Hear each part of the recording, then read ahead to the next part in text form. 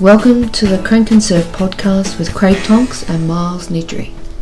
Hey guys, welcome back to another Crank and Surf podcast.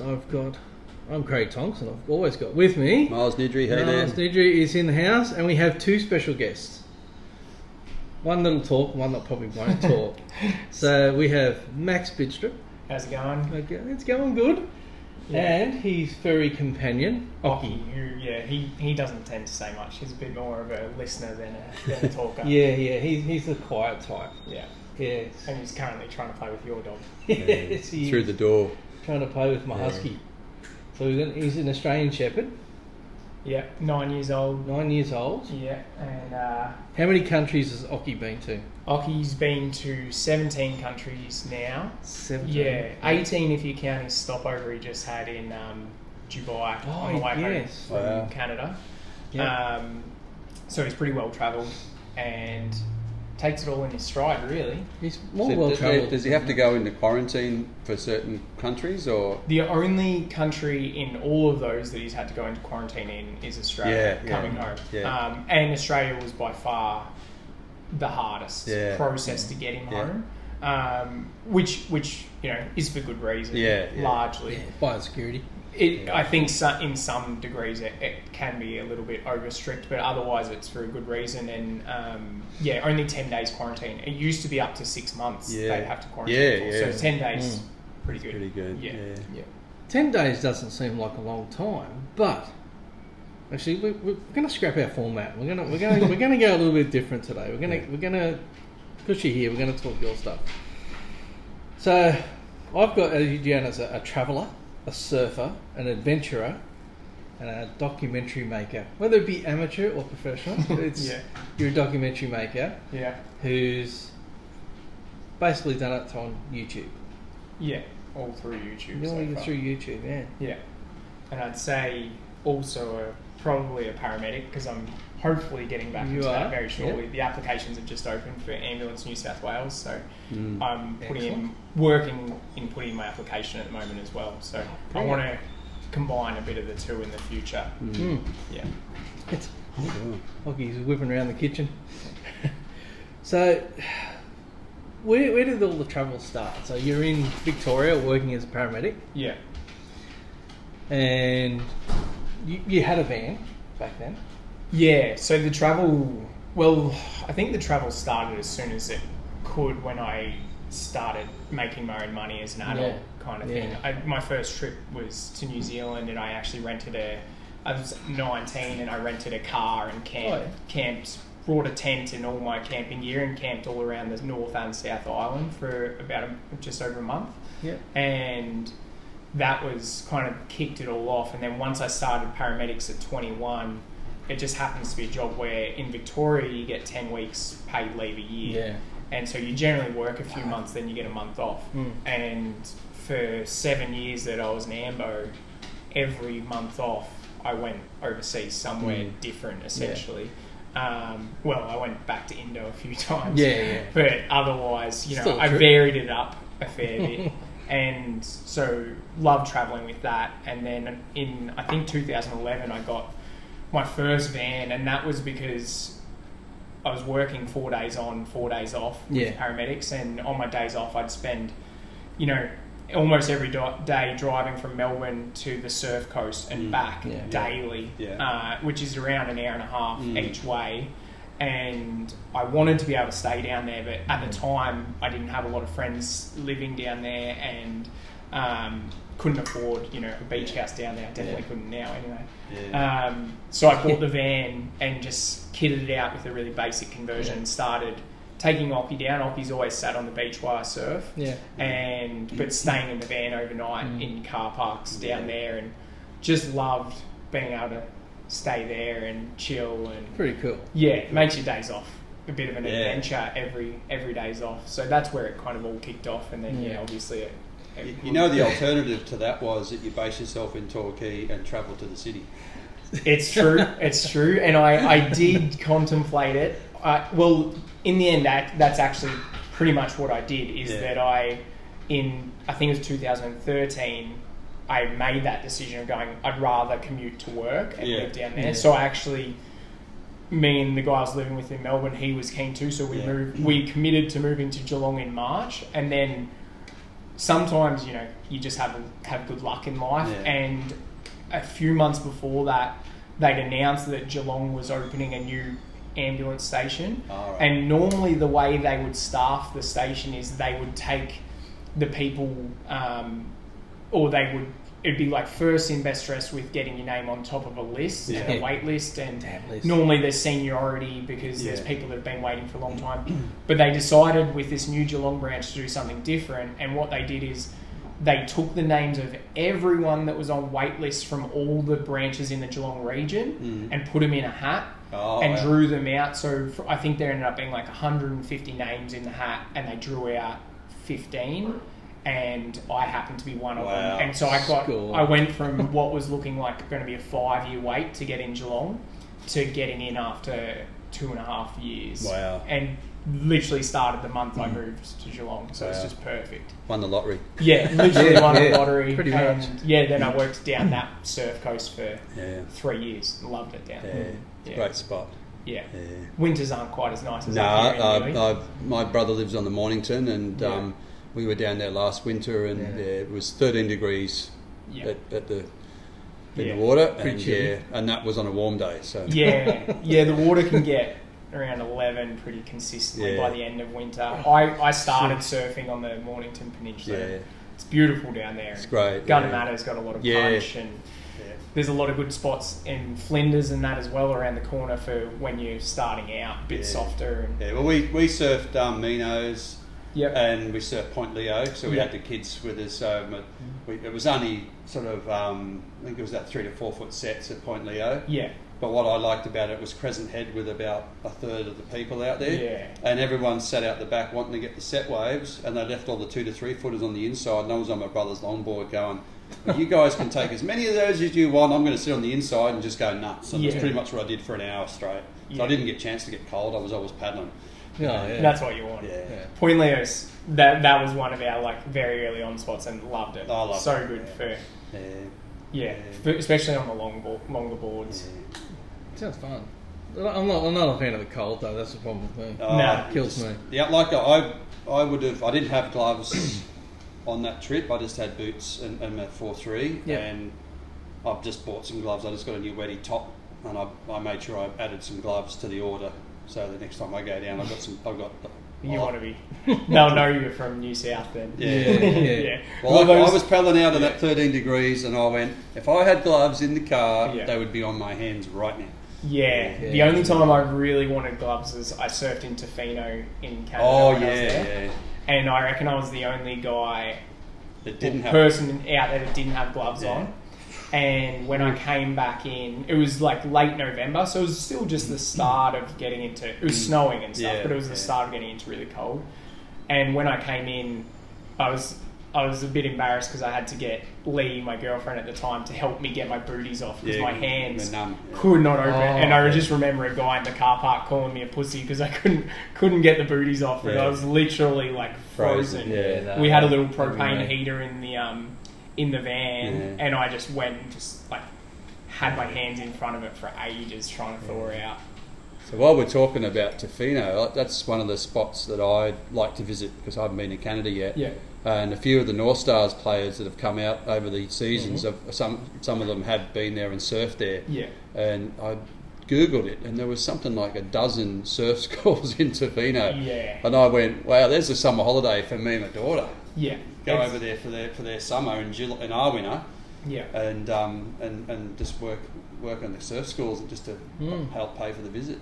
For sure. It's a good idea. It's one of those spots that in summer, by all reports, it just expands exponentially with the crowds, and then in winter it's really quiet. There's just the locals that stick through, and then because obviously it does get pretty cold, and it's known as like a beachy spot, so it's more their summer destination. But it's a really cool little town. Lots of waves, I've heard waves. If you don't like the point break that you're on, just go 20 minutes either side and there's another one. And we knew some locals there, and I'd love to go back and spend more time there because there's spots kind of a few hours north and south that are wilderness areas that have some. One guy had just been back from a camp trip and was showing me footage of this like left-hander just rolling to a river mouth. Yeah. And it's just like really what you picture there. I don't know if you've seen Alone, the series. Yeah. It was like that, like bare country, but that's where they're surfing and there's no one there. And they all have boats to get there. So you wouldn't want to camp on the beach. Bare bait. yeah. Need your bass, bro. Yeah. So then you met a girl, moved overseas for a while. Yeah, for a while, yeah. Built a van. Yeah. And then did a bit of a trip. Yeah. A big trip. Yeah. So you had a Mercedes Sprinter? Yeah, it was a 2006 T1N Sprinter, which we picked after looking at... We looked mainly at Sprinters because that's what I drove as an Ambo. And so I was really familiar with them. I knew they were comfortable and pretty reliable and good economically, which, you know... Did it have the air seats? No, this one didn't. Okay. It didn't, which I did love in the ambulances. I was gonna say I did have a ride in one last night, and it was quite comfortable. Yeah, they're great. It would have been a nice upgrade. I'm okay. I wasn't injured. probably would have fixed the aircon before I got the air seats though. Yeah. But so I looked at quite a few vans there, but a huge issue with vans in Canada is the rust. Some of them they salt the roads. They salt the roads, exactly. And some of them we looked at were, you know, you'd go to open the passenger door and you could feel the movement in the handle because it's so rusty around that. And so I think the first 4 we looked at, and they were always pretty sneaky. They'd take good photos, so you couldn't see the rust, and then you get there. And they'd be like, "Oh, you know, you can get this fixed easy," but it's not. When it's that bad, it's right through it. Yeah. So we finally, and because the Sprinters are so tall, the ones you can, the high roof models that you can stand up in, hardly anyone can garage them. So they're even more prone to rust. But the one we finally found had a few more Ks on it, but it was almost rust free. And the guy had taken really good care of it, and we didn't realise at the time, but it turns out that the 2006 model is actually like the most sought after model of the Sprinters because it's the last one before they changed it to a different system that became a lot more electronic and it had a lot more problems. And it's known as like the most sturdy one that's the easiest to fix and all that. And it proved that for us, you know. We ended up doing about 60,000 Ks in it, I think, or a bit more, and barely had an issue. That's great. Yeah. So the start of this is in Canada. Yeah. So getting the van. So did you have an itinerary set out for the trip, or was it just let's just drive? Yeah. I have a confession. I had to go back and watch episode 1. Right. just to refresh, because it was a long time ago that I watched that. Well, yeah, because we bought the van in 2017, and with the idea at the time, my kind of dream was to drive it down to Panama.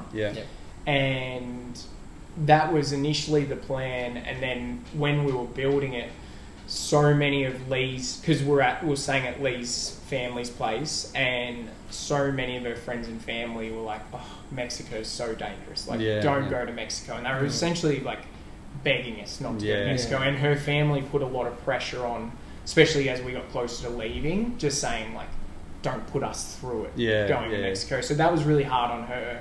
And so by the time we left, it got to the point where the plan was really only to spend a year travelling in the van and for it just to be around Canada and the US.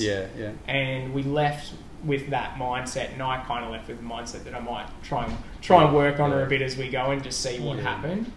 And then we just ended up on the way. Once we just spent about 3.5 months going west through Canada, because we started in Ontario, which is just above New York, so pretty far east, and then went all the way west, and loved the drive through Canada.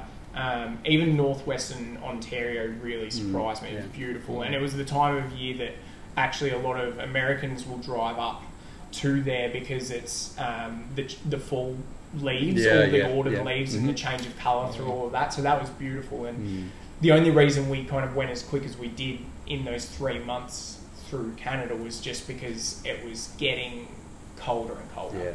We left, so Tofino was the point where we decided we had to start heading south, and that was because we woke up with ice on the inside of the windscreens, and we really built the van to be like a summer van, you know, like chasing the sun and waves, not to be in the snow. So it was a cool experience for me, but not what I wanted to do mainly. So we started heading south, and on the way through the US, we just started meeting more and more people in their vans, and a lot of them had already been to Mexico, and they all were just like, especially to us talking about Baja, Mexico, you know, just south of California, and they were just saying like, dude, it's van life paradise, and lots of good waves, and really safe, and all of this stuff. So they kind of started. The more of that we came across, the more our confidence grew, and then I think the thing that got us over the line in the end is we met a French-Canadian couple that were in their minibus, like a mini school bus, and they were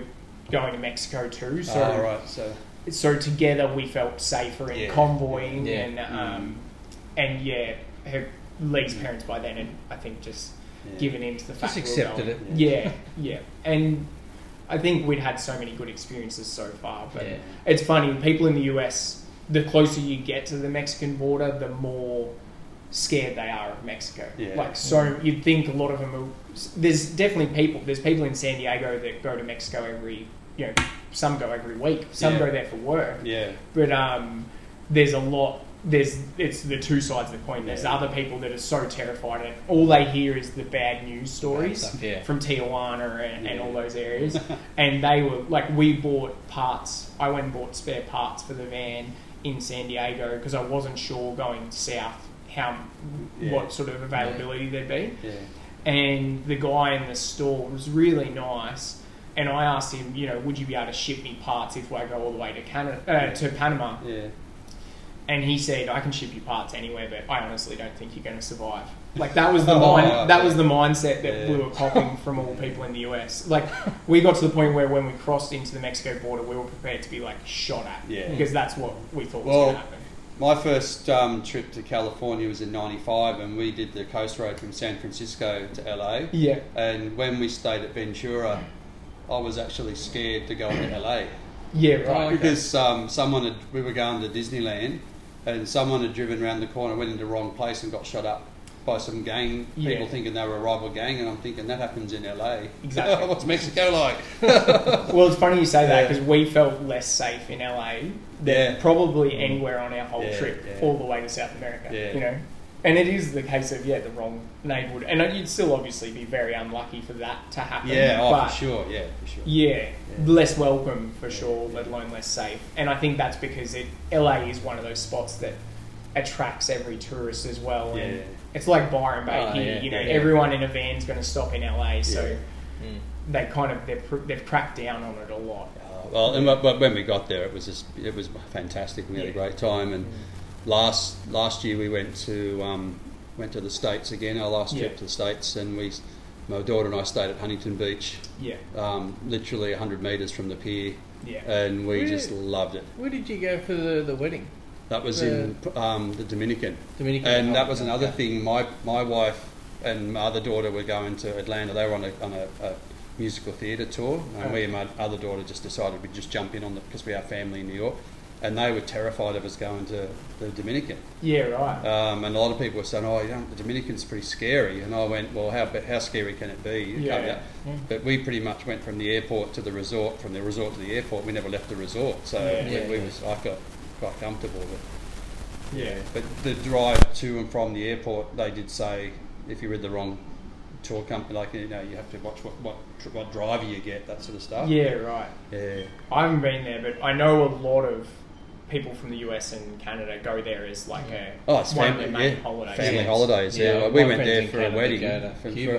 So it was like, I didn't feel dangerous at all myself. But I must admit, the drive to and from the airport though, I did see some areas that you were going to a pretty exclusive resort, and you almost felt like Brave New World, where we're the privileged ones, and they're all the poor people that out the back. A real contrast in what wealth and what not wealth can have.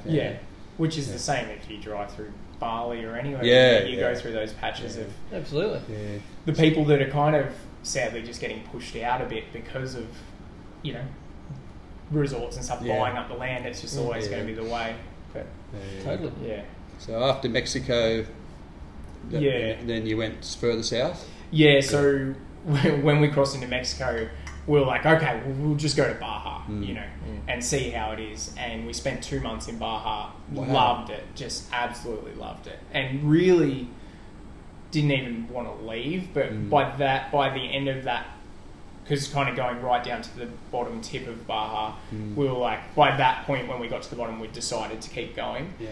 And so we crossed into mainland Mexico. And once again, it was so much from meeting people that had done it. I think that's the main way you gain that confidence. And a lot of people were on the way back north, so they could give you like insight to what it was just like. They'd just been there. And is that pre-Overlander?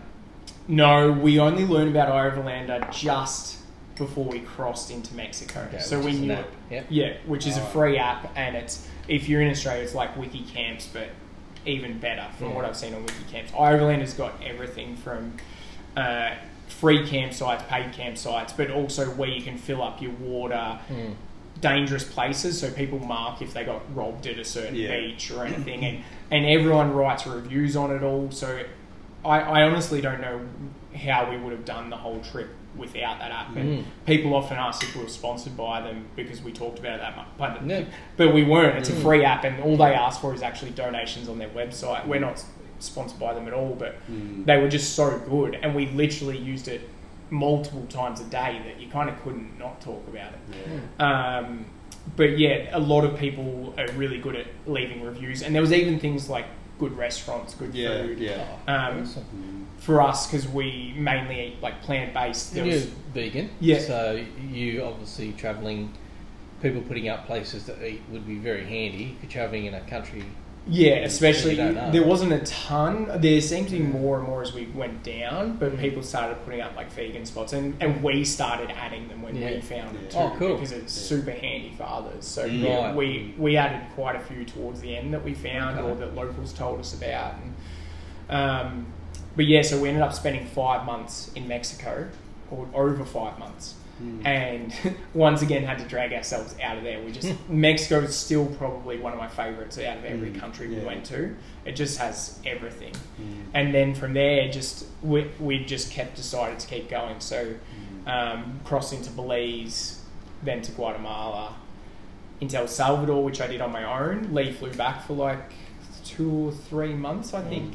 And yeah, so I spent a month and a half in El Salvador on my own. El Salvador's so good for surf. Dominic Verona is at the moment. One of our friends is a pro surfer, so she's there. Yeah. She's from Ecuador.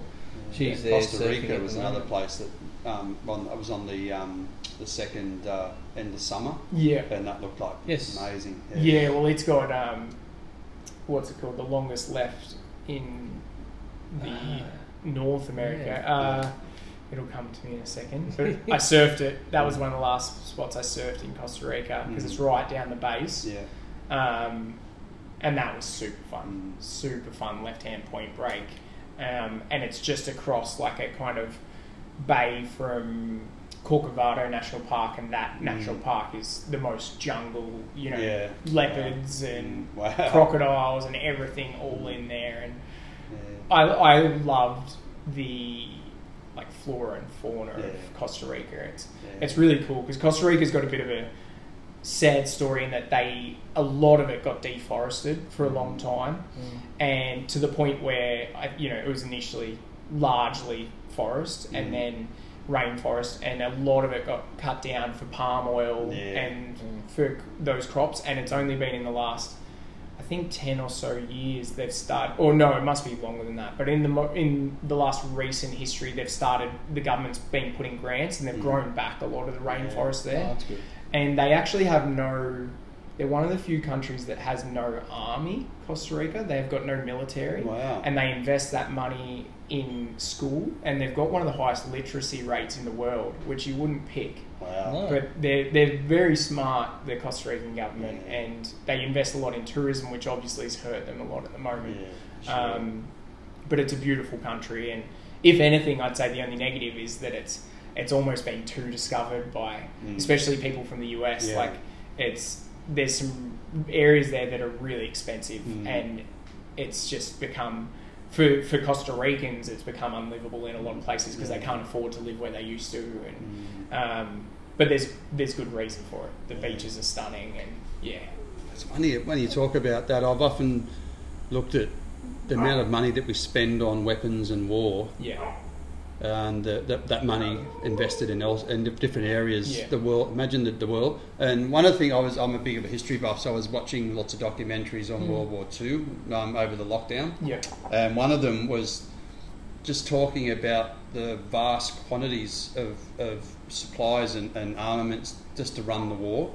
And they were adding up the tons and tons and tons of steel, copper, brass, all the things that they made for weapons to literally fire out a shell. And you just think, and all the oil that they like that was and you just go, and then you got to factor in the actual human cost. You just sit there and go, what an absolute waste of.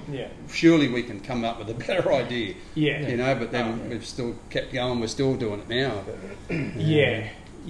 And hopefully nothing to that scale ever happens again. But you're right though. That money that every big country is allocating to military could be used so well, so much better. Places. So what quiver did you have? What boards? I think you had a Lost. Was that a fish or? So I was a little bit limited because the way I designed the van, which is the same as my new van, I designed it so the surfboard storage was inside because I just didn't want anything on the outside getting nicked. Although in saying that, I met a lot of people on the road that had their boards on the roof, and barely any. I know one got stolen, but barely any of them had stuff stolen off their roof.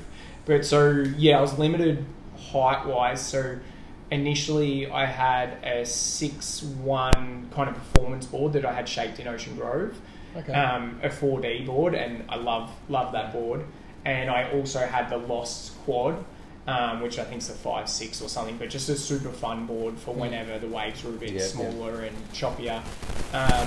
And then a space that we didn't really design for boards just happened to turn out perfect. When we were in San Diego, we started scoping out a board for Lee because she kind of had a few surfs and she wanted to learn, but obviously we wanted something bigger for her. And we just happened to meet this Canadian guy there who was from Vancouver Island. And I was saying, we're going to look for a board, and he happened to have a spare board that was 7.3 mini mal, and he said, it's got a bit of damage on the nose, but if you want it, you can have it for free. And so we picked it up from his friend's place in San Diego, and it just happened to fit perfectly on the underside of the roof inside the van. And so we had that board the whole way down, and it ended up being really fun for me too. I was about to say there'll be days because I travel with my family up the coast, and basically if we can only take 4 boards, there'll be a 9.6, a 7.2 and two one performance board and a fish. So we've got all bases covered. Because that board, I said I had to look up the old channel because I haven't been to the old channel for a while. And you're in, is it Monpiche? In Ecuador. And that's the board you had out. Just in that small day. Small surf, when the big surf was supposed to come and it just didn't. But that's what the beauty of that board is. You can ride it, like, it gets pulled onto anything. I really miss it at the moment because those boards are what we would call refugees at the moment. They are. They're COVID victims. They're still in Canada. I'm still trying to organise getting them back. Well, we're looking at that. So you've helped me out on that front. We know people that do come from Canada to Australia, but just with COVID they can't get here. So as soon as that opens up and we can get the boards here, we will do that. And at the moment I'm loving my new board. You do have a new board, yes. Saw that the other day in the water. Yes, which has got Oki on it. Oki personalised board, and I'm loving the pulling power that's got for getting on. I don't know if Craig told you, but we had a really good surf the other day at sort of North Hands. You said it was French ones, didn't you? Yeah, that would be. No, I was at work that day, wasn't it? Last Thursday. That reef break there. Super fun. I want to go back. So the northern end of Frenchies. And it was the perfect board for that. Oh, it paddles into waves so well. I'm like, I was with the Grimes on the inside of the blacksmith's brick wall that morning when you were doing that. Yeah, but the kids had fun. Yeah. Not so much today. Yes. Yeah. So you went. So where we currently? What country are we currently in? Hang on, we're in. So El Salvador. El Salvador. Yeah. Good surf. And then I crossed into Nicaragua, and I was there right. Once again, I was still on my own at that point, and that was right at the time that the coup was going on in Nicaragua. So it was really big a couple of years ago. I actually, badly on my behalf, I haven't kept up in the last kind of year what's been going on, but it was pretty bad there, to the point that they were blocking entry of a lot of tourists in. There was people getting. I talked to one girl at a hostel in El Salvador that she had been trying to get out, and she was on a bus, and their bus got stopped by protesters, and they lit the bus on fire with everyone in there, and then were going to not let them out. And in the end, one of the Nicaraguan ladies kind of talked to them and convinced them to let everyone out. And she said it was so scary, like she thought she was going to die, and it was really bad for the Nicaraguans. A lot of them got killed by police, and there was a lot to it. But so obviously it wasn't the best time for me to be needing to go through there, but I kind of had to go through, and I was also in a really fortunate position that I knew people that had a house on the coast in Nicaragua that was away from everything. It was northern Nicaragua, right near the surf break. It's called the Boom, and it's super cool, super fun, beachy, and in their area they hadn't really felt the impact of it all because they were out of the way. So they had a permaculture farm they were starting up there, and I stayed there for over a month just in one spot as well, and it was amazing. Just helping them plant coconut trees, and they had 3 avocado trees on their property, so we just had avocados every day, and went on a scooter down to the surf. It's like being rich. Literally, she said to me, Yatha said to me, my friend, that she was like, by the end of your time here, you'll be sick of avocados. And I said, I can't see that ever happening. And by the end, I was like, maybe I'll have something else. But it was really fun, and we ended up really safe. And friends that I'd met in Mexico caught up to me, and they were in their van. And so they came to her place for a bit, and then we decided to convoy together for safety through the rest of Nicaragua. And we kind of just punched down. We did stop and go to Ometepe, which is an island inland there, which was really cool. But otherwise, we just kind of flew the rest of it through, which I'd love to go back. Nicaragua was very, very beautiful. But it was funny there because I kind of had the mindset like, in a little bit of a way, beauty, like the surf breaks are going to be empty because they've ceased all this travel and everything. Yeah. And of course, the only people still going there were surfers, all with the same mindset, I think. Popoyo, which is down the south, I stopped at. It's a really popular surf spot, and there's a lot of surfers down there. Yeah. Damn it. And then after that was Costa Rica. Picked Lee back up from the airport there, and then we kind of kept journeying down Panama, and then shipping the van to so south. You did Ecuador and Peru though, didn't you? You did Ecuador. Yeah, so we shipped the van from shipped the van to South America from Panama, which is a whole process in itself, and that was it's amazing because there's actually land that connects North, Central, and South America, and it's called the Darien Gap, and it's only, I think there's like 60 kilometres is the only part of unpaved road in that land, but it's considered one of the most dangerous stretches of land in the world because there's a lot of native locals that still live there, but it's also a really common spot for the drug trade to be trafficking drugs across from North to South America. And there's a lot of stories of people getting kidnapped and things and held for ransom in that area. And you essentially, I wouldn't say you can't drive it because overlanders on motorbikes have done it, but it's super dodgy, super scary, and in our 2-wheel drive van, I don't think it would have made the roads anyway. So you end up shipping it. You ship it, and we heard when we did it, because the process to ship it was about, I think, $1,500 US for that short stretch, and it was all this paperwork and a lot of, you had to wait for your van to get out of the port and everything. But we've heard essentially that Russians own the ships that take all the vehicles and cargo across, and apparently they've tried to get a road built, and the Russians put a lot of pressure on there not being a road built, so they keep that monopoly over that ship. So it reminds me of Ewan McGregor and Charlie Boorman when they went through the Road of Bones on their long way round.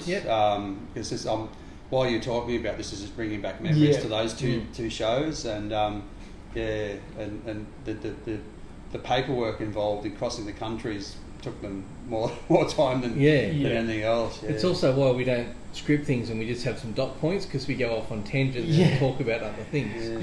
Well, that's I was just about to harp up a minute ago and say this sounds like you've done your own long way around. It ended up being pretty wild in the end. Like we've said to someone that there's a lot of things as well. You can't do the trip without breaking some laws and stuff as well. There's just no way with the way each country does things differently, and that's one thing that I didn't mention about iOverlander, but really where it completely saved us was at every border crossing, because there's common border points where you cross. There was notes from people that have all done it previously and all added up, so you could see the most recent reviews and everything. Literally saying step-by-step process of how to do it. Because sometimes you get to borders and they don't speak English at all. And we could speak Spanish by that point, but there was still some things that, we got lost in translation. And if we didn't have the iOverlander telling us step by step where to go, and a lot of the times it was actually really unclear because there's all these different buildings. You're like, where the hell do I go next? So that's where it really saved us. And people with dogs would put notes about how to cross with dogs. Of course, I forgot you've got the animals as well. You're sitting at your feet there. I know, that's why he's been so quiet. So some country, pretty much everywhere was pretty easy to get your dog across. Sometimes it was like, you'd pay a little bit more for your dog than you would for getting us across. The only place that was a little bit difficult was Belize to cross into, and that was because you were meant to fill out a thing online, this form, like 2 weeks in advance. Oh, right, And we were never organised, we didn't realise.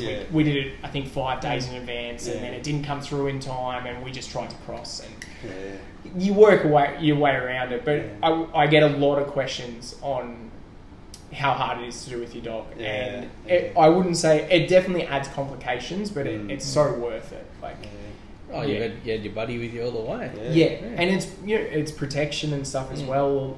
There's a lot more fear of dogs in Central and South America because there's rabies and so I think you make yourself a lot less of a target for any potential person that's got the wrong thing in mind. And it was really nice, actually. You could tell the difference. Local kids there would always ask permission before they patted him, whereas here sometimes you just get kids come up and jump all over. Well, that's one of the things I've always said to my kids. You never pat someone else's dog until you ask the owner. Right. It's a basic courtesy. Exactly, and it's the way it should be. And a safety thing as well. Exactly, and that was nice for us. Was they'd always ask, and they were just a lot more gentle because they are trained to be. There's a lot of street dogs, and Occy ended up becoming a little bit more jaded towards other dogs going down there, because I think they could tell he wasn't one of them. He was a bit too well groomed and looked after, and Aussie dogs. He must have had an accent going down. So he got attacked by a few street dogs and got in a few scuffles. But that's crazy. He's bounced back now. So along the way, I know you picked up the camera earlier prior to all this, but what made you pick up the camera? We had no intention of starting filming anything, and part of that was because we didn't even know anything about YouTube. We'd never been people that had followed YouTubers or anything like that. I just used YouTube to help build the van. I used it more as like a tutorial thing. Miles is famous for going down rabbit holes on YouTube, just starting watching one video and another video. It does happen. It definitely happens. Yeah, and then along the way so we had no intention, and then in Mexico we happened to run into some people that we followed on Instagram, Eamon and Beck. And they were travelling with their friends who at the time were known as the Minimal Millennials. They're the Matinees now, and both of those couples were in vans and had their own YouTube channels. And we ended up hanging out with them for 5 or so days and just had an awesome time. And during that time, I kind of said, because they were filming a lot, and I said, like, why do you do it? It seems like so much effort, and then they were editing, and I don't think people realise how much work's involved. Yeah, there's a lot, and they were putting up videos every second day at that point, which was insane. And so I just kind of didn't get it, and they're like, "Oh, dude, you know, we make money from this. This helps fund our travels and everything." And that kind of blew me away because I had no idea that people could, and I didn't even know you could subscribe to channels or anything. And so when they told us that, I became a bit more interested because we were looking at ways that maybe we could make some money on the road to keep generating income. So we could extend it out because, as I said, the initial plan was to travel for a year, and then we kind of just thought we'd be broke by then. We'd have to figure out what's next. Just interrupt you, Craig. Bear's having a real good go at that door. Oh no, he's breaking it. So if you've ever seen a shark biting a shark cage, it reminds me of that movie Turner and Hooch. Husky. Don't eat the car. That is a husky eating a screen door, pulling apart at the moment a metal security screen. She's really trying to get into hockey. Yeah. Anyway, sorry. I It became. Yeah, so I started thinking about it as that it could be an option to make money on the road, but at the same time, both Lee and I felt so awkward in front of the camera because they'd been filming because we were with them, we were in it, and we just you freeze in front of the camera. All of a sudden, you might have this great vocabulary and everything, but when you get a camera put in your face, you can say like two-syllable words. Exactly. So we were kind of against it by the end, but because they were both turning around and heading north, we kind of met them at their further south. They would just had a 2-month trip, and because we told them about what we were planning on doing and just keeping going and all of that, they just essentially said to us, "You guys have such a great story, and you know you have Occy with us, and you know the Australian, Canadian, and all that mix." Cool. They just pushed us into starting it to the point that on our last day, the Matanees filmed our first video for us, like as in filmed us and kind of asked us a lot of questions from behind the camera, and that became our very first video. Okay, cool. So Christian was kind of directing that first video, and they said to us, if you guys edit this tonight and get it done by tomorrow, we're going to put up a video tomorrow and we'll promote you in that video. Wow. Cool. And they had like 80,000 subscribers at the time. So we were like, okay, awesome. If we're going to try it, this is our shot. So we're up till 4 a.m. editing. Well, Lee edited because I had no idea how to edit. So I was just being supportive. Premiere Pro? No, I think we didn't have Premiere back then, and we were on something really basic. It was like... I use Windows Movie Maker. Or something. Yeah, it was something like that, and so they promoted us first day. We put up the video, and we got about 3,500 subscribers on our first day. Wow! And at the end of that video, we just said, we'll put up a video next week. And from then, it kind of just became this thing that I think for the first year we missed maybe 1 week in the first year. Wow. And it just started to really take off, and our first vlog that we did was about 5 videos in, so 5 weeks in. And it was just a day of what we were doing in Mexico. And I think it went really well because by that point we'd been in Mexico for 5 months. So we really knew how everything worked. And we really just wanted to show how cool Mexico was and how you can travel it differently and everything. And it's safer than people... The media always portray negative selves. Yeah, exactly. And that's what we showed. And it just... That video just took off. Like, it actually didn't in the first week, and we went to Belize. We're on this island, and after I think it was almost a week of it being up, we hadn't had internet for a few days, and I checked it, and I said to Lee, I was like, that video's had 300,000 views or something at this point, and we gained a lot of subscribers, and it just kept going to the point that now that video has 17 million views. That's incredible. It's insane, but and I still look back at it and go, now it's far from our best work because it was our first vlog. Yeah, but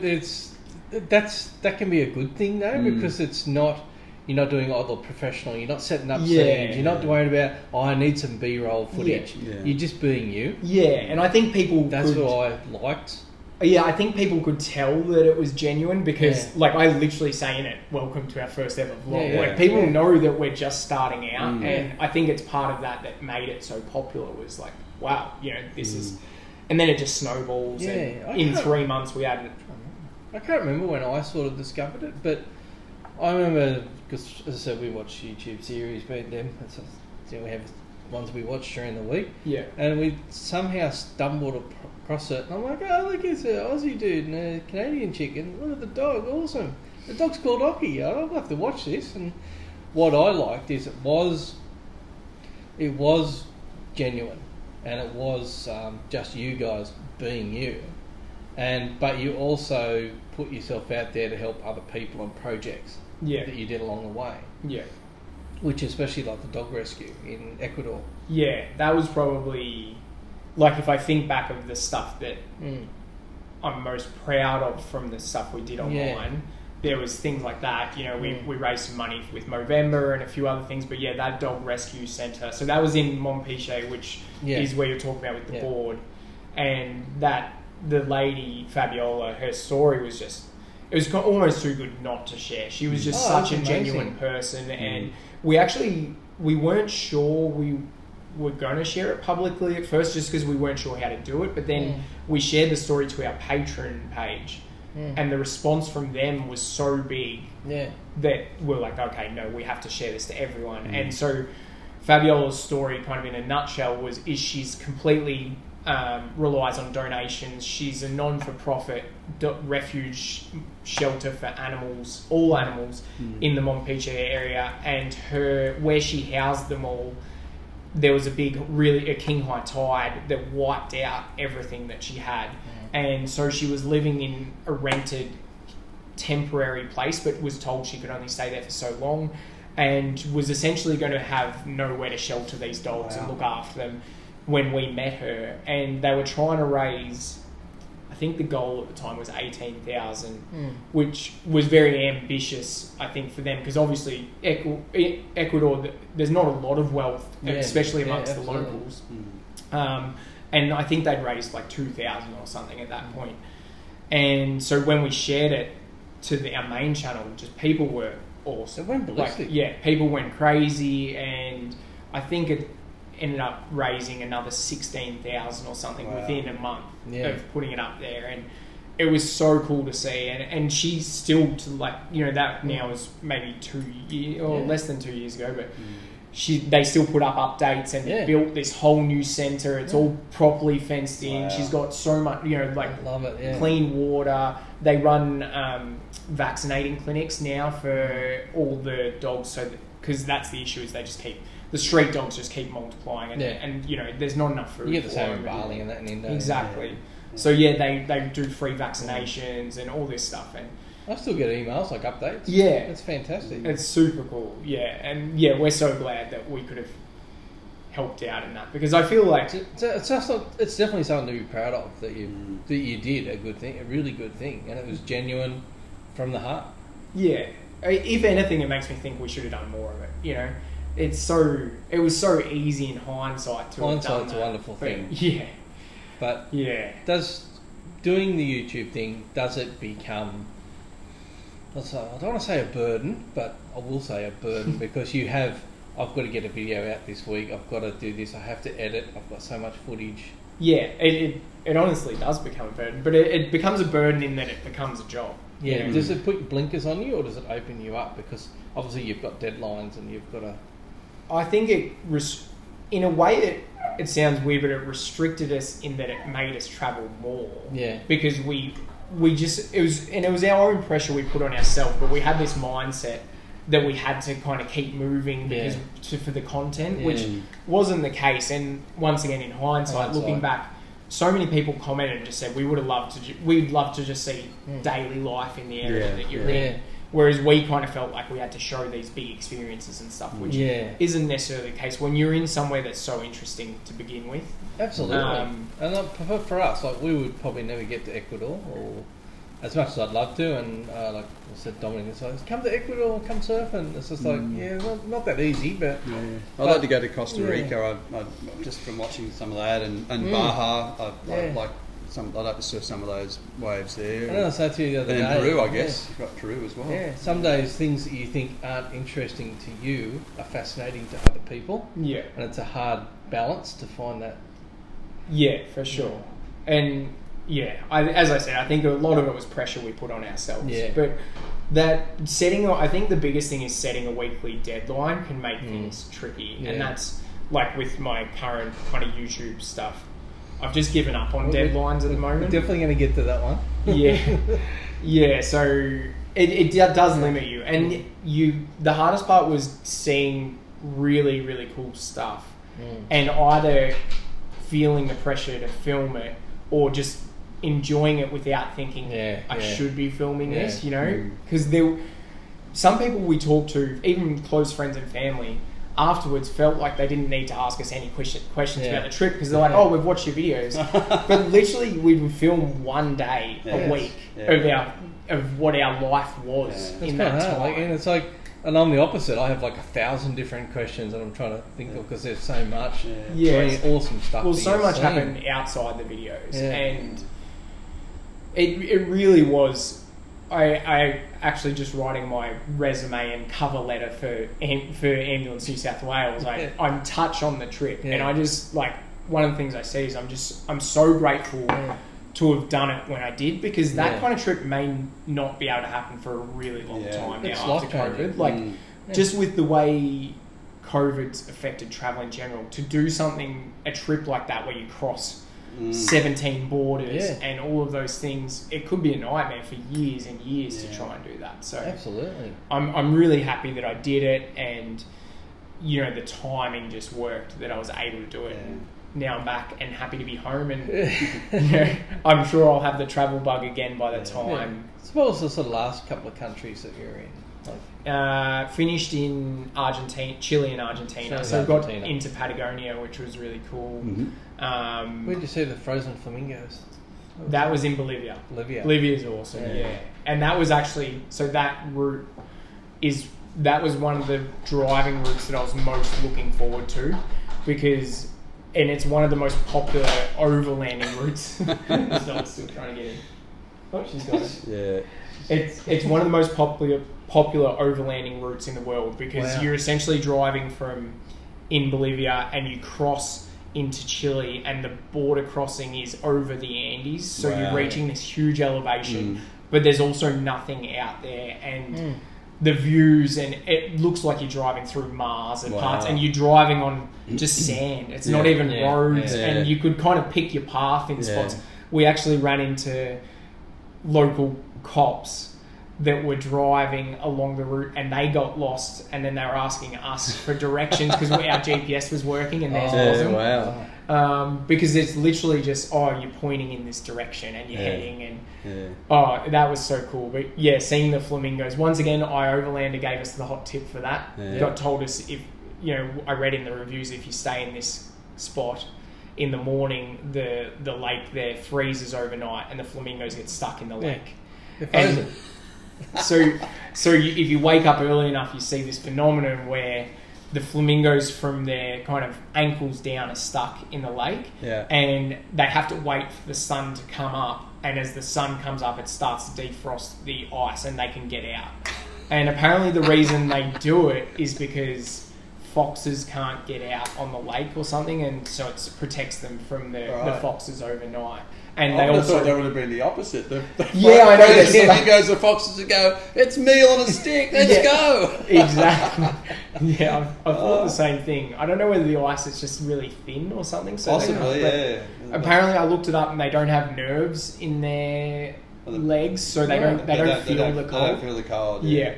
But it was really, like, because we were able to capture that on camera, and that was one of the coolest things that we've seen. Yeah, I've got that far, so I'm gonna have to fast forward to that one. That's a good one. Over the time, there were some great episodes, and what we liked about it is you were just you. Yeah, and that's the important thing with that sort of stuff, is you just be yourself. So when you were in Argentina for a little while? Yeah, not as long as I would have liked. I would have loved to spend a lot more time down there, but essentially, Lee got to a point where she was really ready to head home, and that had kind of been on and off for a while. Really, it started in Costa Rica, so like you pictured that much higher up. She started having some times where she was feeling a bit down and she wasn't sure whether it was the van that was causing it, and obviously we ended up keeping going and she made that decision, but by the time we got to Chile she was kind of ready to ship the van back. And so we said, well, let's see when we can get for starters shipping, and it was I think 5 or 6 weeks away, and so we decided to go down to Patagonia in that time. And so we went down on the Chilean side, the Carretera Austral, and then you kind of do a U-turn and you hook up through the Argentinian side back up. So I think we only had maybe 2 weeks or less in Argentina, but I loved what I saw. And Is there any surf there? Because I haven't really looked at surf No, well, in Argentina. that's where Lucy Costella, that's where she's from. Yeah. There is down the base. I think it's actually more on the... It'll be wild. It's more on the eastern side of Argentina. Well, most of the west is Chile. Yeah. But my friends that we met, they were from the US. They were driving down, overlanding down in their van with their dog. But they had the plan of, once they got to Argentina, her family was from there and they had land and they were going to build down there. And they were planning on setting up like an iOverlander retreat for overlanders down there. But there's a wave in front of where he's cool. I would have loved to have gotten there, but didn't make it. But then above there you've got Uruguay and it's got waves. And obviously above that's Brazil. Plenty of surf. So I'm just trying to remember my geography, because the African Cape and the South American Cape is a lot further south, isn't it? Yes. Because they did say that if you're going around that cape in the early days of shipping, it was by far the most dangerous horn to... They'd actually go back to Africa to go rather than risk that one. And that's pretty much why the Panama Canal was built. Exactly, to save that. Because so many people were losing ships and everything going around there. And because the southernmost point of Argentina, which is Ushuaia, which, you know, if you're doing the trip south, a lot of people get their photo at Ushuaia because it's like the end of the world kind of thing. It's the most far point south before. That's where a lot of the ships take off to go to Antarctica. Yeah, of course, And I had half teed up a trip to Antarctica, which was for me was one of the big things that hurt for cutting it short. Because it just would have been, for me, that's such a bucket list thing. And I know to get there from Australia, one of my friends was actually going to be there around the same time we could have been, and they spent $25,000 each to go there. My brother was a merchant seaman, still is, and that was one of his early trips when he first became. He got to go on the old Australis, basically to take the new crew down to the base and take the old crew back. And that was obviously... There'd be people at sea that never experienced that, and he got to do that within the first couple of years, and he basically said that was the most incredible.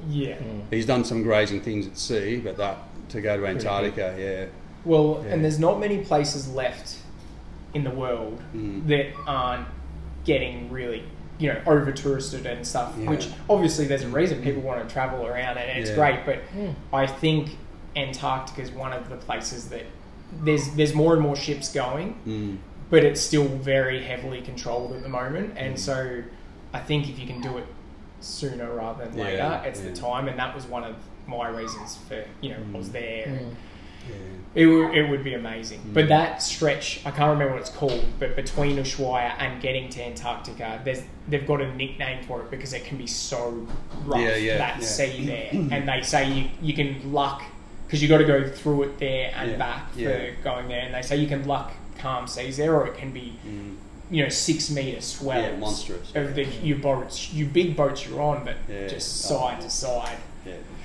That wouldn't have been fun. So hopefully your brother had a good crossing. I can't remember him saying too much, but he's worked in Bass Strait. He used to do on the bulk carrier, so he'd do the iron ore coal leg. So he'd go from Newcastle to Japan, Port Hedland, around the Bight, drop off at Wollongong, and coming through Bass Strait on a 330 metre bulk carrier, and they were shitting in their pants in them things, and you would just think you wouldn't be there wouldn't be that many. He goes, nah, there's nothing we put to sea that the ocean can't take. No, that's right.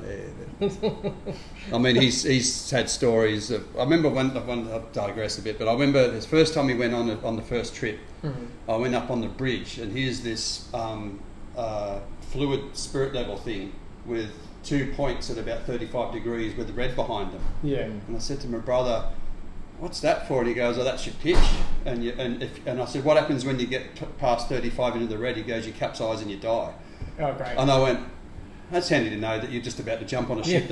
And I said, has Eric got any close? And he goes, yep. I had one trip on one of the bass traders, I think he was down there, and it crept over to 34.5 and kept going, and everyone on the bridge froze and went, holy shit. Everyone ran to the other side. Went back the other way, but it broke cargo through it. It was chaos. But he said everyone on the bridge just looked at that spirit level and went, oh shit. Yeah. You almost don't need the red, do you? Because you're not going to see it. You're going to be underwater. I don't think you're going to be swimming over to it under there. That particular storm that they were in that day, everyone on board was in the bridge. Yeah. And basically the life rafts aren't far away because they realised, that's protocols, I guess. Or everyone's on the bridge, wait to abandon ship if you have to. Yeah. But I remember saying, because he said to me that some of the seas in Bass Strait are just, there's mountains coming towards you, and I'm like, you can't even imagine. I can't imagine. I've sailed Bass Strait. We sailed out from Britain when I was a 11-year-old. Oh, cool. And we went through Bass Strait. And I remember it being rough. And you always knew it was rough on the cruise ship because they put the handrails up in the alleyways so you could hold on. Oh, yeah. But I don't remember it. But you can understand why it's claimed so many ships over the years for sure. Oh, absolutely. Yeah, that's huge. So you headed back to Canada and then made a decision to come back to Australia. Yeah. So was that around February or March? No, I came in December. Yeah, I kind of just before Christmas got back. I think it was like the 22nd or something. Yeah. And then within that 2-3 month period, the world changed. Yeah. Well, my own world kind of changed a fair bit at that time because Lee and I broke up in December, and that was kind of why I came home and came home quicker than planned. So that's why my surfboards are still over there. That's Occy ended up being stuck there for 10 months, which was a huge thing with getting him back. But so I kind of had, as you can imagine, after a bad breakup, had a shit couple of months. Yeah. And just as I started being like, oh, maybe I can start, getting out in the world a bit more, COVID struck, and then everyone started having a bit of a bad time. I know, I sort of had reached out to you because I thought, you're here, you might not know many people, and we've got a bit of a crew that go surfing, and I thought, you might want to come and at least, have a surf and do some stuff, which is, just what we do. Yeah. Yeah. And that was really nice because I was pretty rough at that point. So it was just like, hey, look, we're a group of guys. We all surf down at Redhead in a few places. We do a few roadies. If you want to come and have a surf, you're welcome to. And just because it's always fun going with other people. Yeah, it's true. And that's why we sort of reached out and sort of said, hey, come and have a surf and just And then you went to Victoria. That was another hindsight decision. I literally went. But it did work out in the fact that you went to Victoria and you made the decision to build a new van. Yeah. I was already looking for a new van here. You were? And my plan was actually to stay in Newcastle. Yeah. And I went to Victoria initially for 3 weeks just to go and visit some friends because I hadn't really spent any time with them since I'd been away for years and everything. And when I was down there, I bought the van and my dad said, we've got a really good space on the farm here. Why don't you start building the van out here? And I didn't think it'd take as long as it did at that point, but I thought, at least if I get it started there and then come up, I'll do some of the bigger stuff. And then, my friend messaged me and said, I've just heard the New South Wales border's going to close. That's right. Like, he was like, dude, get out of there. Yeah. And at the time I was like, oh, well, no, it'll probably be for a month or something, and that'll be good because I'll chip away a bit more on the van and then I'll be out. And then 5 months later, it was still closed and I was on the farm. I spent more time on my own than I think I ever thought had the sheep, I would. I had the sheep. Nauru's? They were, in Nauru's. Whereabouts is this farm? Is it your parents' farm? So it was my grandparents' farm. Yeah. And so my grandma's in a retirement village now. My grandpa passed a couple of years ago, so it was actually for sale. So it was unoccupied, and so I was on it. And it was a great spot. So you're by yourself there. So of all these travels that you've done all up and down of South America, you end up in a farm in Victoria, isolated on your own. Isn't that great? This year has definitely been the one for the record books. Yeah, it has. That's a classic. Don't worry, it keeps going. Yeah. So you had your dad and Judy, the White Lightning. Yeah. So my dad and stepmom lived only like a kilometre down the road. So I did see them a couple of times a week, and that was really all my human contact. Other than, like, I talked to the camera a hell of a lot more than I talked to any other person. And even managed to destroy a lens. Yeah, destroyed my lens within the first month.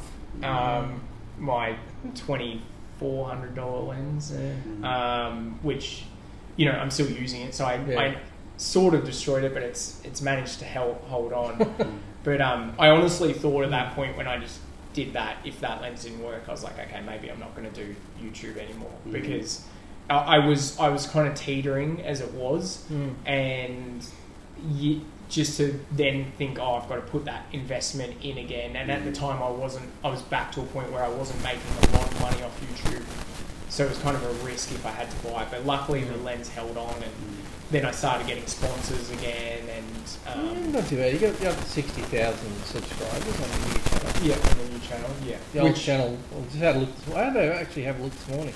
The old channel had 486,000. Yeah, and that's the one for the most of the build this year. I stayed on that channel, which, once again, in hindsight, maybe I should have gone across to mine earlier, because it might have helped draw a few more across. But I'm really happy with this.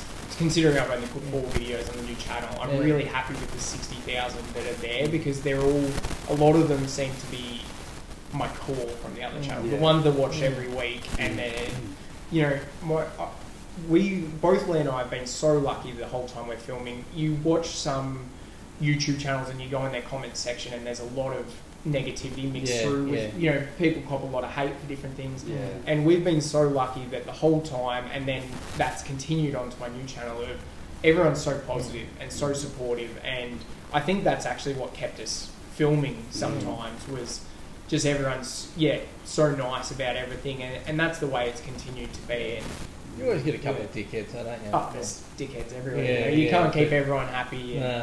Someone's going to make some smart ass comment or whatever. You can put something up just so benign that you think, I'm just putting this up for the good of the planet. The next thing you're getting people launching everywhere, and then they're arguing with each other, and you just go delete the whole thing. I really like oranges. So what you're saying is you hate lemons. Yeah. Someone's going to disagree with you. So then COVID lifts, the border opens. Yeah. And you've escaped back to Newcastle. Yeah, I left the day. The day that I've gone too far. So where's the Newcastle connection for you? So my brother and his wife and their 2 kids now are in Newcastle. Oh, right. They moved here 7 years ago. His wife Rach is from Taree. Her family's all in Taree. Yeah, okay, I get you. I went too far ahead. So you're just finishing the van. Yeah. And Ockie comes home. Yeah. So timing, finally. Well, I wouldn't say it was the best time, because the best time for me would have been months earlier. Well, but exactly. It was timing in that just as I was getting the van. Then the borders open and Ockie's home. It's like, so Ockie was in Canada for how many months? 10 months. Yeah. So when you shipped him home, he would have been put on the plane in Canada, and then he's on his own until you pick him up in Sydney. In Melbourne. So he flew from Toronto to Dubai. He's done that long had an overnight stopover. Yeah, well, because there was no route. That's exactly right. Yeah. There was no route. You couldn't go through US. To Dubai, had an overnight stopover, then to Melbourne, and then. So obviously they look after them.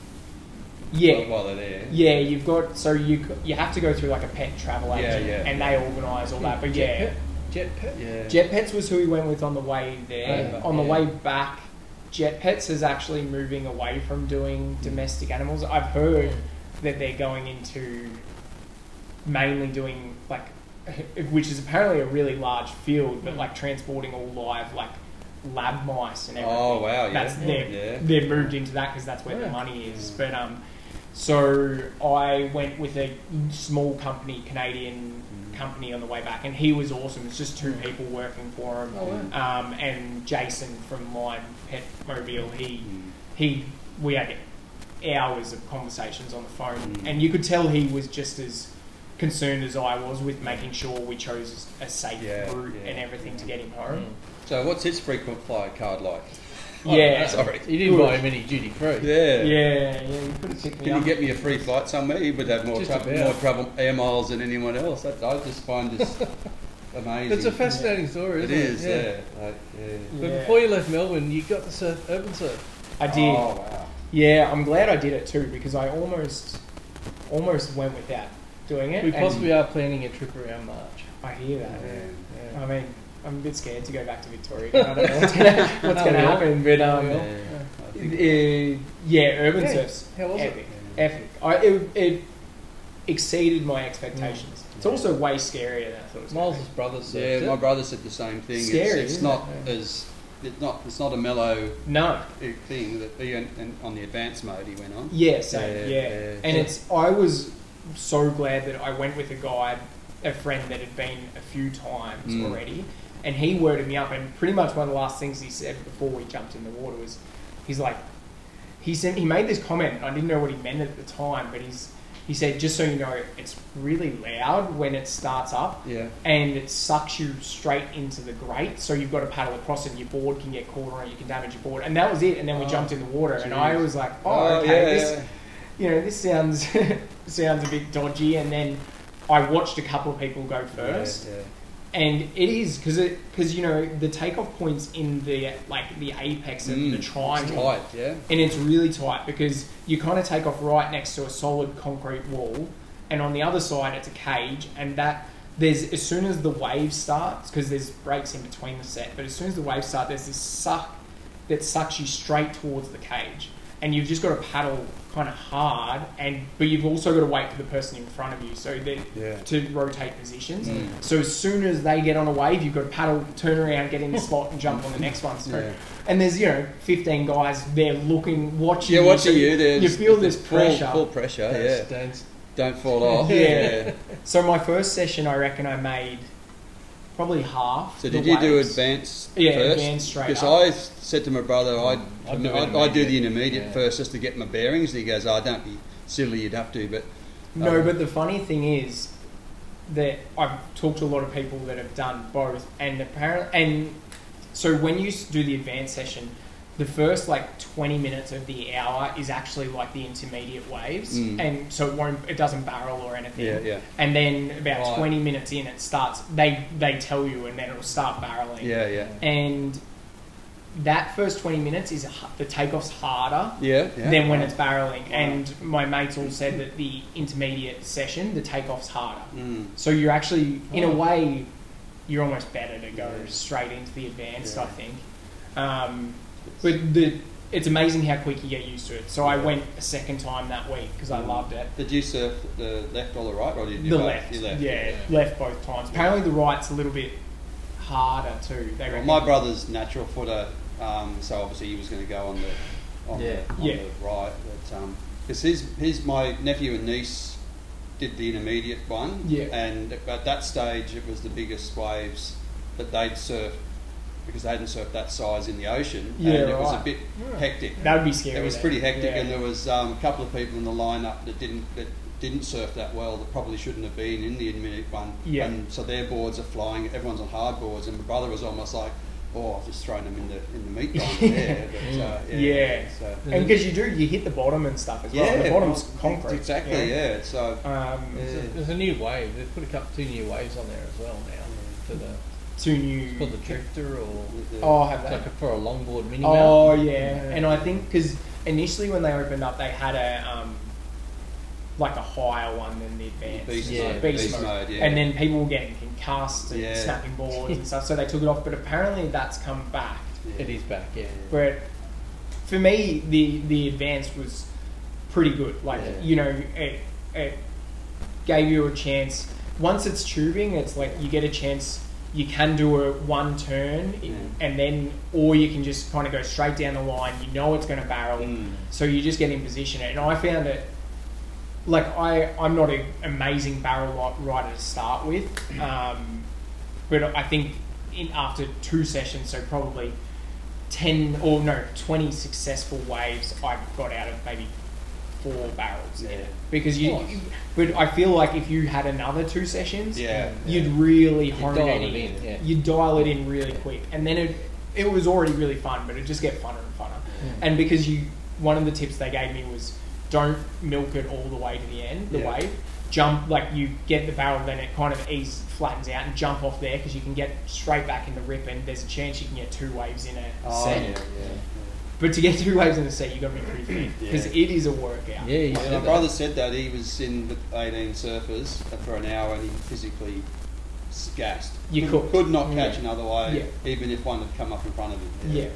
And it's such a weird feeling because you get out of the water, you're absolutely cooked, and it's like getting out of an Olympic swimming pool. Like it's fresh water, so it just feels weird. But I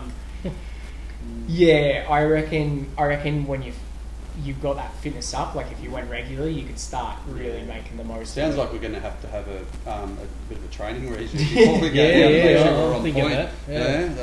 I'm definitely thinking that. We have trips up the coast when we're going up to Old Bar in Crescent, and if I haven't surfed for a week before I go up, I know. What am I doing? I'm going up for a long paddle session, and I haven't surfed for a week. This could be bad, and it has. I've got up there a couple of times and just had one surf, and I'm cooked. I'm done. I can't surf anymore for that day. I'm just completely ravaged. But I reckon and if you book a few sessions, then you kind of got less pressure on the one. I think we were sort of thinking definitely try and surf the left and the right on the same day with a break in between. And I think you do 2 on one day, 2 on the next day.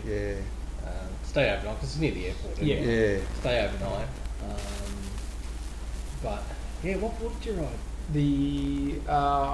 What did I have? Just my mate's DHD. Okay. It's like a 6.1.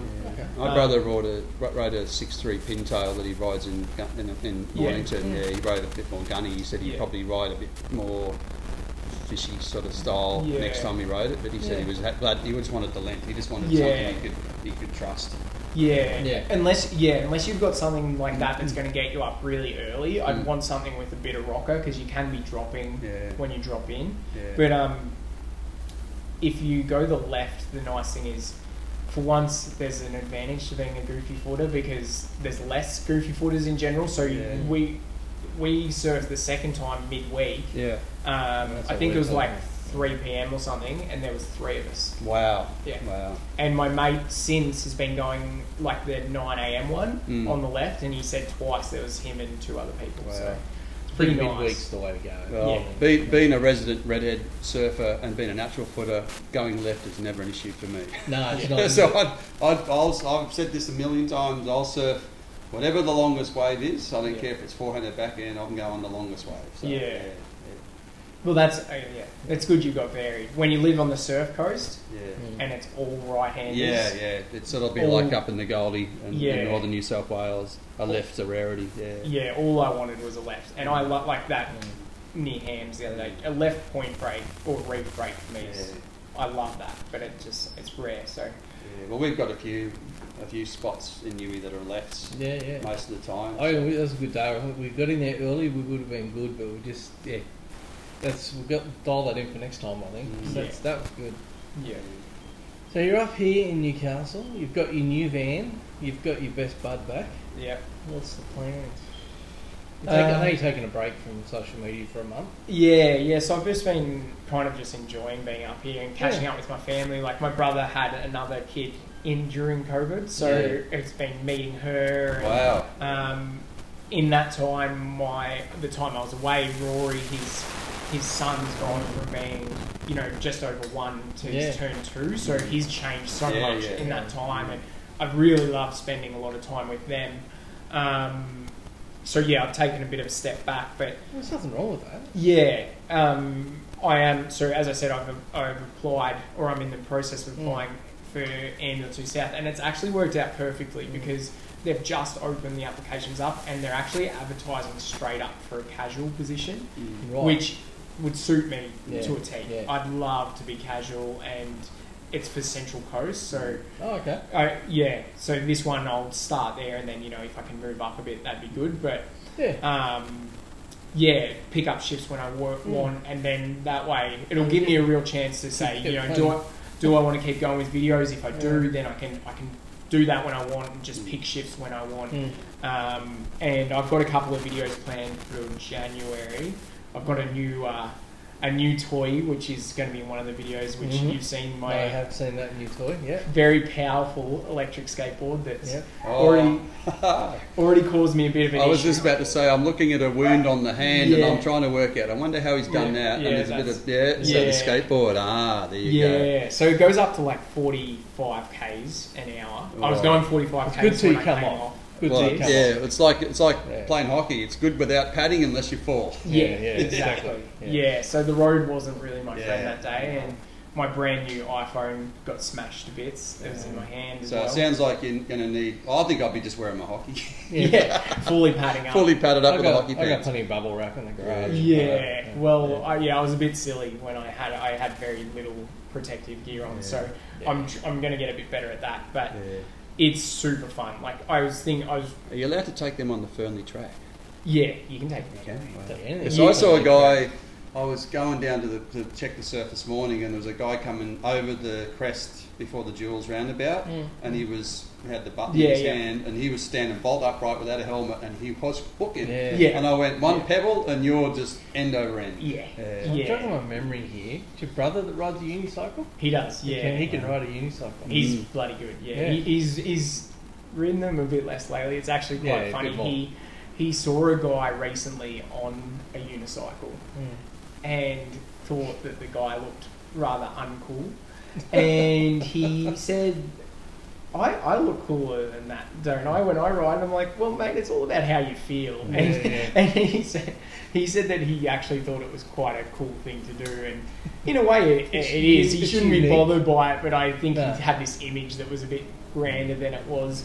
But he is... Like, he's done mountain bike races. He did a 50-kilometre mountain bike race on this unicycle. Wow. And, he was insane on it. He's done charity rides and all that stuff. He's got... It becomes an obsession like surfing. He ended up having 5 different unicycles and all this stuff. So, he's a bit out there. But he wants me to teach him to surf now. But, being a dad with 2 young kids, he's a bit time poor, but he's also a teacher, so tomorrow's his last day at work. So we might have to hook up there. I know a surf coach. Yes, I hear there's some good ones in the area, and there's very good by, ones. So. Newcastle Learn to Surf's very good. That'd be awesome. I think he'd love it, and he knows people. I'm priming his 2-year-old already to be very comfortable in the water, so he can be surfing. My kids were on the end of my board at 18 months. Paddling around, catching waves. Oh, that's good to know. All right. Well, it means I can probably bring him to the next level then. And I think with your YouTube, you get it. I think you can just do it at your pace. Yeah. You can do it at your pace and your leisure. If you want to do it, you do it. If you don't, you don't. But I agree, and it's definitely not the way to do it if you're dead set on growing or anything like that. But I'm pretty comfortable with where it's at, and. Monetary wise, it is at a point where I can make money off it when I want to as well, which is obviously important. Everyone needs to make money somehow, and until I start working as a paramedic again, it's my main income still. But I do feel a bit... The main thing that I feel bad about is I get a lot of messages of people saying, when's your next video? And I feel bad about that, but I think over time I've just realised that you can't... Like, I tell people, follow me on Instagram if you want more regular updates. And if they're saying, I'm not willing to do that because they don't have the platform, that's obviously their choice, but then they're also choosing to not get those updates. It's not that hard to download an app and follow one person if you really wanted to. If you really want to. So I've just got to stop feeling like I'm honoured that they want to see that stuff and that they are missing me and they do want to make sure I'm okay, but I also don't want to feel bad myself all the time because I'm like, oh, I owe these people something when it's my own thing to put up. Yeah, you're putting pressure on yourself to please other people. Yeah. And in some ways that's the thing that scares me off doing it more regularly in the first place is because, I'm not sure I'm ready to commit to doing it regularly again. So it's also a lot because now, like, obviously I'm single, I'm in Newey. It's a lot to, like, if I meet a girl to be like, are you going to be in these videos? Are you going to, I don't want them to think they've got to all of a sudden become a part of it. And the other side of that is now that I am filming on my own, it's a completely different ball game filming videos on your own. I have told you, if you're on a skateboard, I'll lay on the ground with the camera. I can do it in the water. I'm happy to use my filming skills to assist. Yeah, you're a good resource there, for sure. Behind the camera, so that's okay. I'm happy to be behind the camera. And I've always found myself getting the guy behind the camera is the most thankless task. Yeah, because I've done videos with the coaches, and we have a coach to coach session. And it's 20 minutes behind the camera, and old fart here. When are these buggers coming in to give me a go? And then I get out there and it's like 5 minutes and they want to get back out. So it's almost like you can't have a surfer behind the camera all the time. You've got to have someone that's...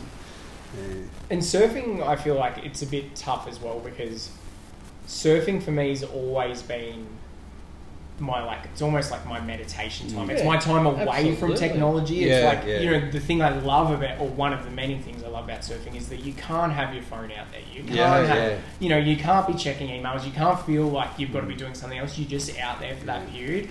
And then so to bring cameras into it and drones or whatever, for me, it almost takes that away from that a little bit. I've never liked time limits on surf. That's why I never really enjoyed comps with 20, 30 minutes to get your waves. My idea of going I surf, like my daughter and I last week up at Albar, Ash has gone, when are we going in? I said, when I can't paddle. I'm just staying out here. I'm nearly, about half an hour longer, so you're only out there for 2.5 hours. I just want to surf until you tire out of the waves, change something, having your band, you don't have problems with accommodation. Yeah, that's true. I can jump into it right at the end. But that was something that I loved when I was an AMBO full time. Is the good thing. One of the good things about being an AMBO is when you go home, you don't have homework. Your work's at shift, and you don't bring it home. And so whenever I was into the surf, obviously when I wasn't on shift, I just knew that time. I never felt I had to be somewhere else. I'm also, I don't have kids or anything. Then you might feel like you should be helping out with parenting or something. But otherwise, I could just feel like, I could surf as long as I want. And that's when I really enjoy it. When I don't... Because even now, sometimes I find I'm in the water and go, I should be doing this. And I think part of that's just becoming an older adult and having more responsibilities accumulate. And there's nothing beats, I reckon, just managing to get a day off, hitting the road, up the coast, surf all day, come home. There's so many great locations north for us. We're pretty spoiled. Yeah, I'm looking forward to exploring a lot more. We do a few roadies. Yeah. The one that I've just done the last couple of weeks, it's literally, you can leave home at 7 and be home by 5, 6, and you can surf all day with a gap in between, and it's not a hard drive. And Asher loved it. My eldest daughter's just done the HSC, so it's been a pretty hectic few months. Crazy getting through to there, and then so she finally gets a day where we could go up the coast, and overnight she decides to go and stay at Nelson's Bay. So I had to drive into Nelson's Bay and then drive out to go to where we were going. How'd you go with the wetsuit? Oh yeah. She took the wrong wetsuit out. She took your wetsuit. Yeah, I got home and went to rinse out my what I thought was my wetsuit. That's hers. So I don't know what she did. The water's not that cold. I know. That's hilarious. But no, we'll definitely get some more surfing in. Yeah. So today was a good day to do a pod because there wasn't much going on. So it's like, let's do this. Yeah. So all the other stuff, we'll have to do another episode. And I think we've covered it. Oh, this has been great fun. No, it has really interesting to sort of hear the insight, as I said, because watching your original YouTube channel and seeing what's on the screen, you see that, but then you don't realise, oh, okay, I'm filming 1 or 2 days a week, that there's other adventures that went on, and now seeing your new channel, which is on YouTube. You just search Max and Occy. Yeah. On YouTube, and what's Instagram? It's Max Bids? Max_bids, yeah. So check that out, and hopefully you'll be adding content maybe in about a month when or I so. want to, that's right. But that's it, there's no pressure. No, there's none. I mean, the skateboard company does want me to get that video up sooner. Well, we can do it. You can get fun down Red Head Car Park. We can lay down. That's where we do the videos when we're on the training days down there. So. I'm looking forward to that video because the board's so fun that it's something that I chased, and they sent it to me for free, but I chased it up, and it's just a product that I'm more than happy to say is fun because it's the funnest thing going around. And not only that, it's what they want me to angle it, which is true, is that it's transport as well. And people are starting to commute on these things to work, and it's good for the environment and everything. But I was just riding around today just going, I just love being on this thing. It honestly feels like you're snowboarding. It's like you're constantly on a downhill run. Oh, yeah. Even when you're going uphill, you're on a downhill run. Just don't come off. No, don't come off. I've seen the results of that one. It's not pretty. Yeah. Bitumen's like, it's not your friend. Yeah. Nah. I think it's not, everyone that's skateboarded has got scars to prove it. Or broken bones. Yeah, it's part of it, I guess. I must admit, I'm getting to the stage now where I want to wear elbows and knees and a helmet when I skateboard now. I'm not afraid. I've got a skateboard in the just garage. can't afford to break anything. I kind of want to do that, but for the wrong reasons. I want to fully pad up and then just gun it. I was talking to my dad about it. He's like, you're going to be wearing a helmet and everything from now on. I'm like, yeah. Because I really want to learn to slide around corners. If you're doing 40Ks, you need suitable. I've seen those clips of people doing downhills on their skateboards, and they've got a pair of gloves.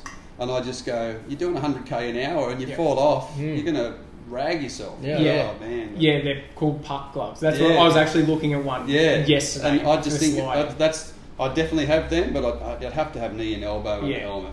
Hip guards as well. It's just your basic hockey gear. A full face helmet's probably a good idea, I reckon, for doing that stuff too.